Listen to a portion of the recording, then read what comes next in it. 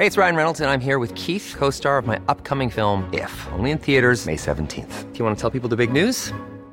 All right, I'll do it. Sign up now and you'll get unlimited for $15 a month and 6 months of Paramount Plus Essential Plan on us. MintMobile.com/switch. Upfront payment of $45 equivalent to $15 per month. Unlimited over 40 gigabytes per month. Face lower speeds. Videos at 480p. Active Mint customers by 531.24 get 6 months of Paramount Plus Essential Plan. Auto renews after 6 months. Offer ends May 31st, 2024. Separate Paramount Plus registration required. Terms and conditions apply if rated PG.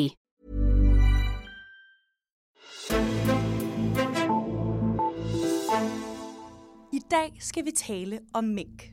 For det lille rovdyr med det spidse hoved, de korte ben og den lange, tynde krop, kom på alles læber, da regeringen i november sidste år besluttede, at alle mink i Danmark skulle aflives.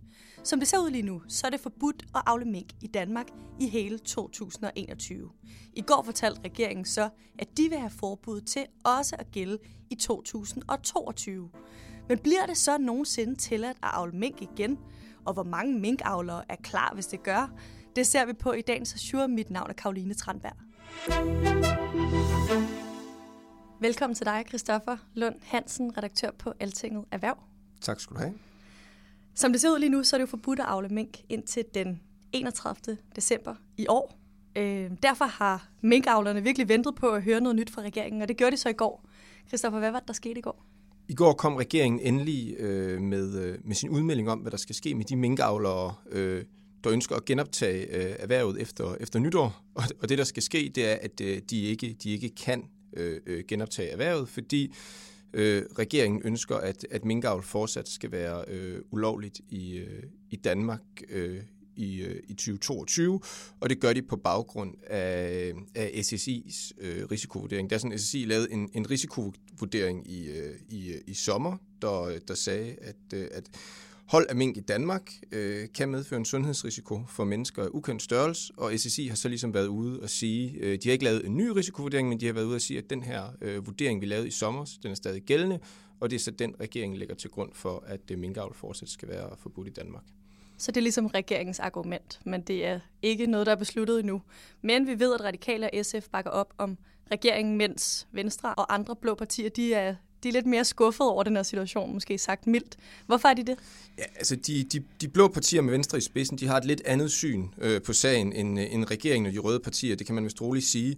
Altså det er sådan, at man skal sondre lidt mellem de blå partier. Venstre og Liberal Alliance, de var med i den brede aftale, der blev lavet om erstatning til minkavlerne sidste år.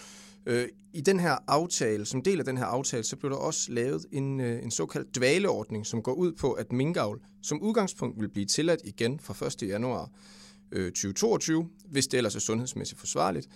Med andre ord har man så altså lavet en aftale, der rent faktisk lover minkavlerne, at de kan genoptage faget, hvis det ellers er sundhedsmæssigt forsvarligt. Det er altså ikke bare en mulighed, man kan genoptage faget, det er rent faktisk en præmis i aftalen. Det er i hvert fald det, de blå mener. Så kommer alle argumenterne. Der drives fortsat, eller alle de blås argumenter, der drives fortsat minkavl flere andre steder på kloden.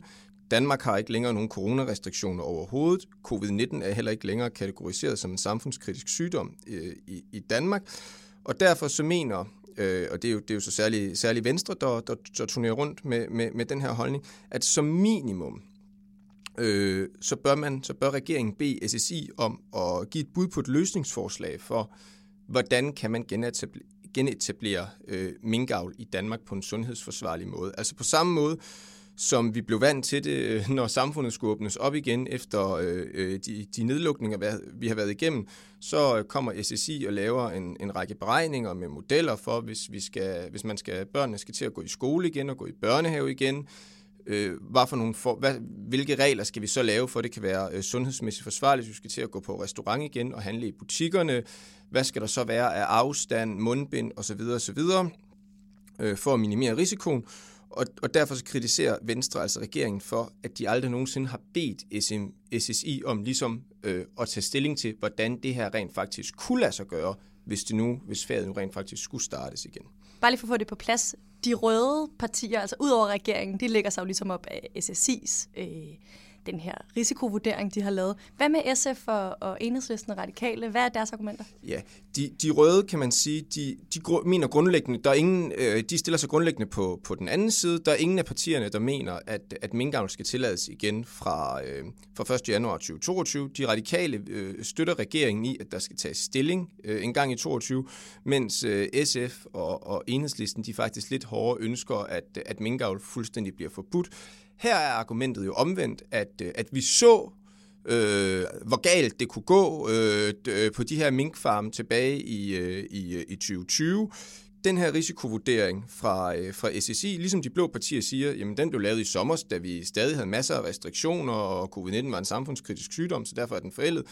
Så siger de røde partier, eller særligt Enhedslisten, de siger jo omvendt, jamen ja, den er forældet, men det blev meget værre siden. Den blev lavet på et tidspunkt, hvor Delta-varianten slet ikke havde spredt sig i Danmark på samme måde som nu.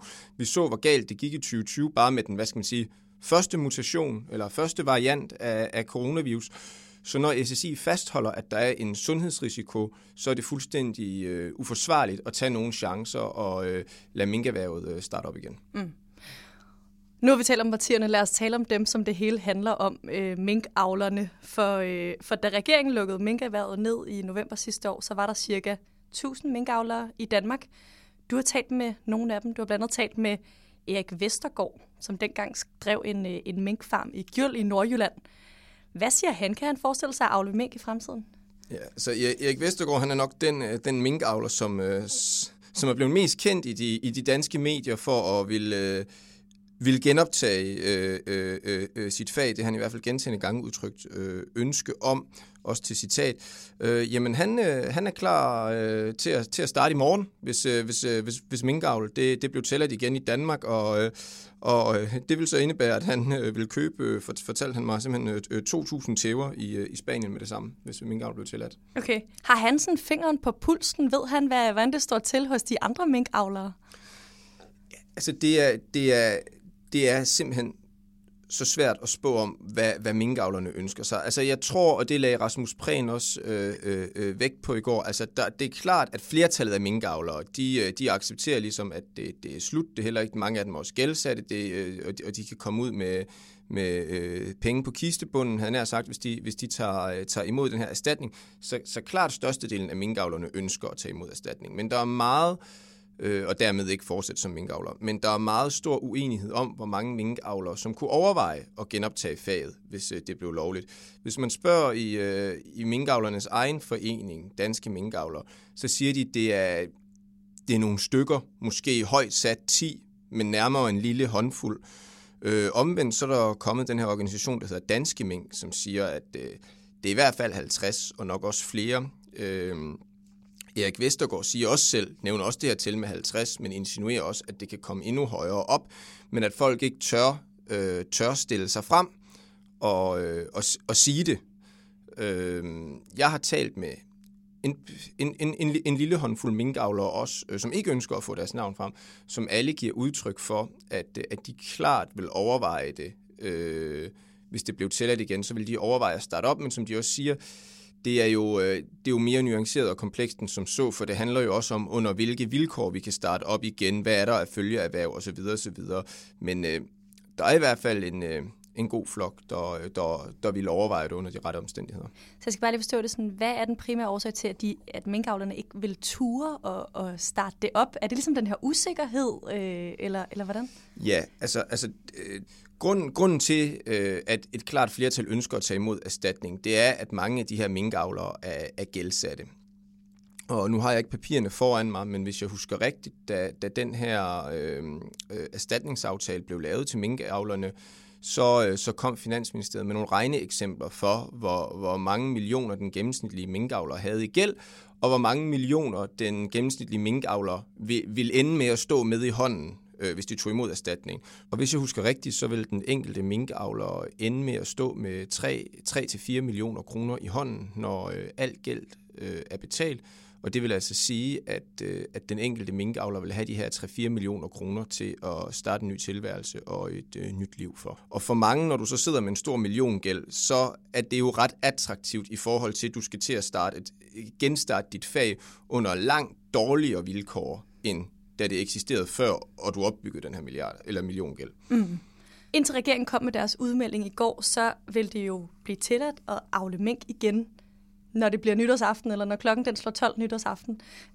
Du har lige sagt, at Erik Vestergaard han har planen om at købe de her 2.000 tæver helt klar. Hvorfor er det, han ikke bare har trykket på knappen?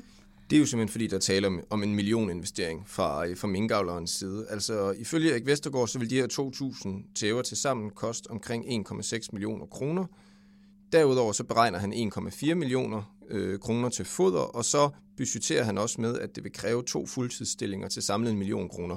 Så rundt regnet, så vil Erik Vestergaard altså ligesom binde sig til en finansiel udgift på cirka 4 millioner kroner ved at sætte det her apparat i gang.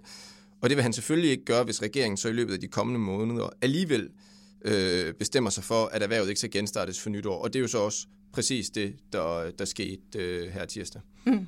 Nu har vi talt lidt om fremtiden for minkavlerne, men jeg tænker, at vi også lige kan spole tiden lidt tilbage, fordi det var jo i november sidste år, hvor Mette Frederiksen hun fortalte på et pressemøde, at alle mink de skulle aflives. 4 dage senere kom det så frem, der ikke var hjemmel i loven til at tage den beslutning. Og så begyndte anklagerne ligesom om, at regeringen havde udstedt en ulovlig ordre, og tidligere fødevareminister Mogens Jensen han trådte af. Der er vrede landmænd, der holdt traktordemonstrationer ude foran Christiansborg. Og så er der også de blå partier, som har haft en ret skrap retorik i den her sag. Jeg mener, det er en skandale, og det er noget, der ikke hører hjemme i et demokrati. Det er fordi, det er den største politiske skandale i nyere Danmarks historie. Hvordan har de blå partier så taget imod den her seneste udmelding, der er kommet? Hvis vi fokuserer på Venstre, som jo er det største oppositionsparti, og nogle af dem, der har udtalt sig mest kritisk om, hvordan regeringen har håndteret det her, så kan man sige, at i forhold til, hvor skarp kritikken har været igennem hele forløbet, så synes jeg egentlig, at det var mere afdæmpet i går. I hvert fald var stemmeføringen lavere og en anelse mere resinerende. Altså Venstres erhvervsordfører Torsten Schack Pedersen, som ligesom har kørt de her minkforhandlinger for partiet, han konstaterede blot, at det eneste nye, de fik at vide på gårsdagens møde med ministeren, det var, at SSI mener det samme, som SSI mente i sommer. Og det mener Venstre jo fortsat ikke er et reelt grundlag at træffe en beslutning på. Men det har regeringen og den støttepartier jo, det er jo et flertal. Så hvis de vil gøre det, så kan de jo gøre det. Og det var egentlig det, han bare konstaterede. Okay, det var ligesom meldingen fra Venstre. Ja. Det lyder umiddelbart ikke som en stor politisk diskussion, der er under opsejling. Men vil du alligevel fortælle os lidt om, hvad kommer der til at ske nu her i hele den her sag om minkavlernes fremtid? Ja, altså først og fremmest, så kan man sige, at det her, det er jo... Det regeringen har lavet, det er reelt at sparke den her problematik til hjørne. Den er ikke lagt i graven, den kommer til at opstå igen. Altså på den korte bane, så i næste uge, så begynder afhøringerne i Granskningskommissionen, som jo skal afdække, hvad der har været op og ned i hele det her ret tumultariske forløb, der har ført til, at minkavl overhovedet blev forbudt i Danmark. Der er mange interessante personer, som skal afhøres. Det er lige fra Mette Frederiksen og Nick Hækkerup til Søren Brostrøm, Kåre Mølbak, Rigspolitichef Thorkild Foged og også flere top embedsfolk og departementschefer, som eksempelvis Barbara Bertelsen fra Statsministeriet. Det er meget spændende at følge, hvad der kommer ud af det, og så på lidt længere sigt, jamen, så dukker det her spørgsmål jo igen op til næste år. Hvad skal der ske med minkavl i Danmark? Skal det være forbudt permanent, eller skal det tillades igen fra 2023? Og det er jo det, regeringen har sagt, at man vil tage stilling til næste år. Og man kan sige, den her gang, nu har regeringen en gang udskudt det her, som den oprindelige politiske aftale også ligger op til, at man kan gøre. Men næste gang, så fanger bordet altså på en lidt anden måde, fordi i den politiske aftale kan dvaleordningen kun forlænges med 1 år. Så derfor er det ikke sindssygt kontroversielt, at de gør det. Men hvis regeringen altså næste år ender med at holde fast i et forbud på det tidspunkt, så betyder det rent faktisk et de facto permanent farvel til minkavl i Danmark. Og det ved jeg, at det er både Enhedslisten og SF, regeringsstøttepartier, de håber på. Du kommer til at følge med i det her. Jeg ved også, at vi kommer til at have en journalist inde til alle afhøringerne i Granskningskommissionen. Tusind tak, fordi du var med i dag, Christoffer Lund Hansen. Selv tak. Og tak til dig, der lyttede med. Hvis du kunne tænke dig at høre flere nyheder om dansk og europæisk politik, så skal det ind på altinget.dk. Mit navn er Karoline Tranberg, og vi lyttes ved.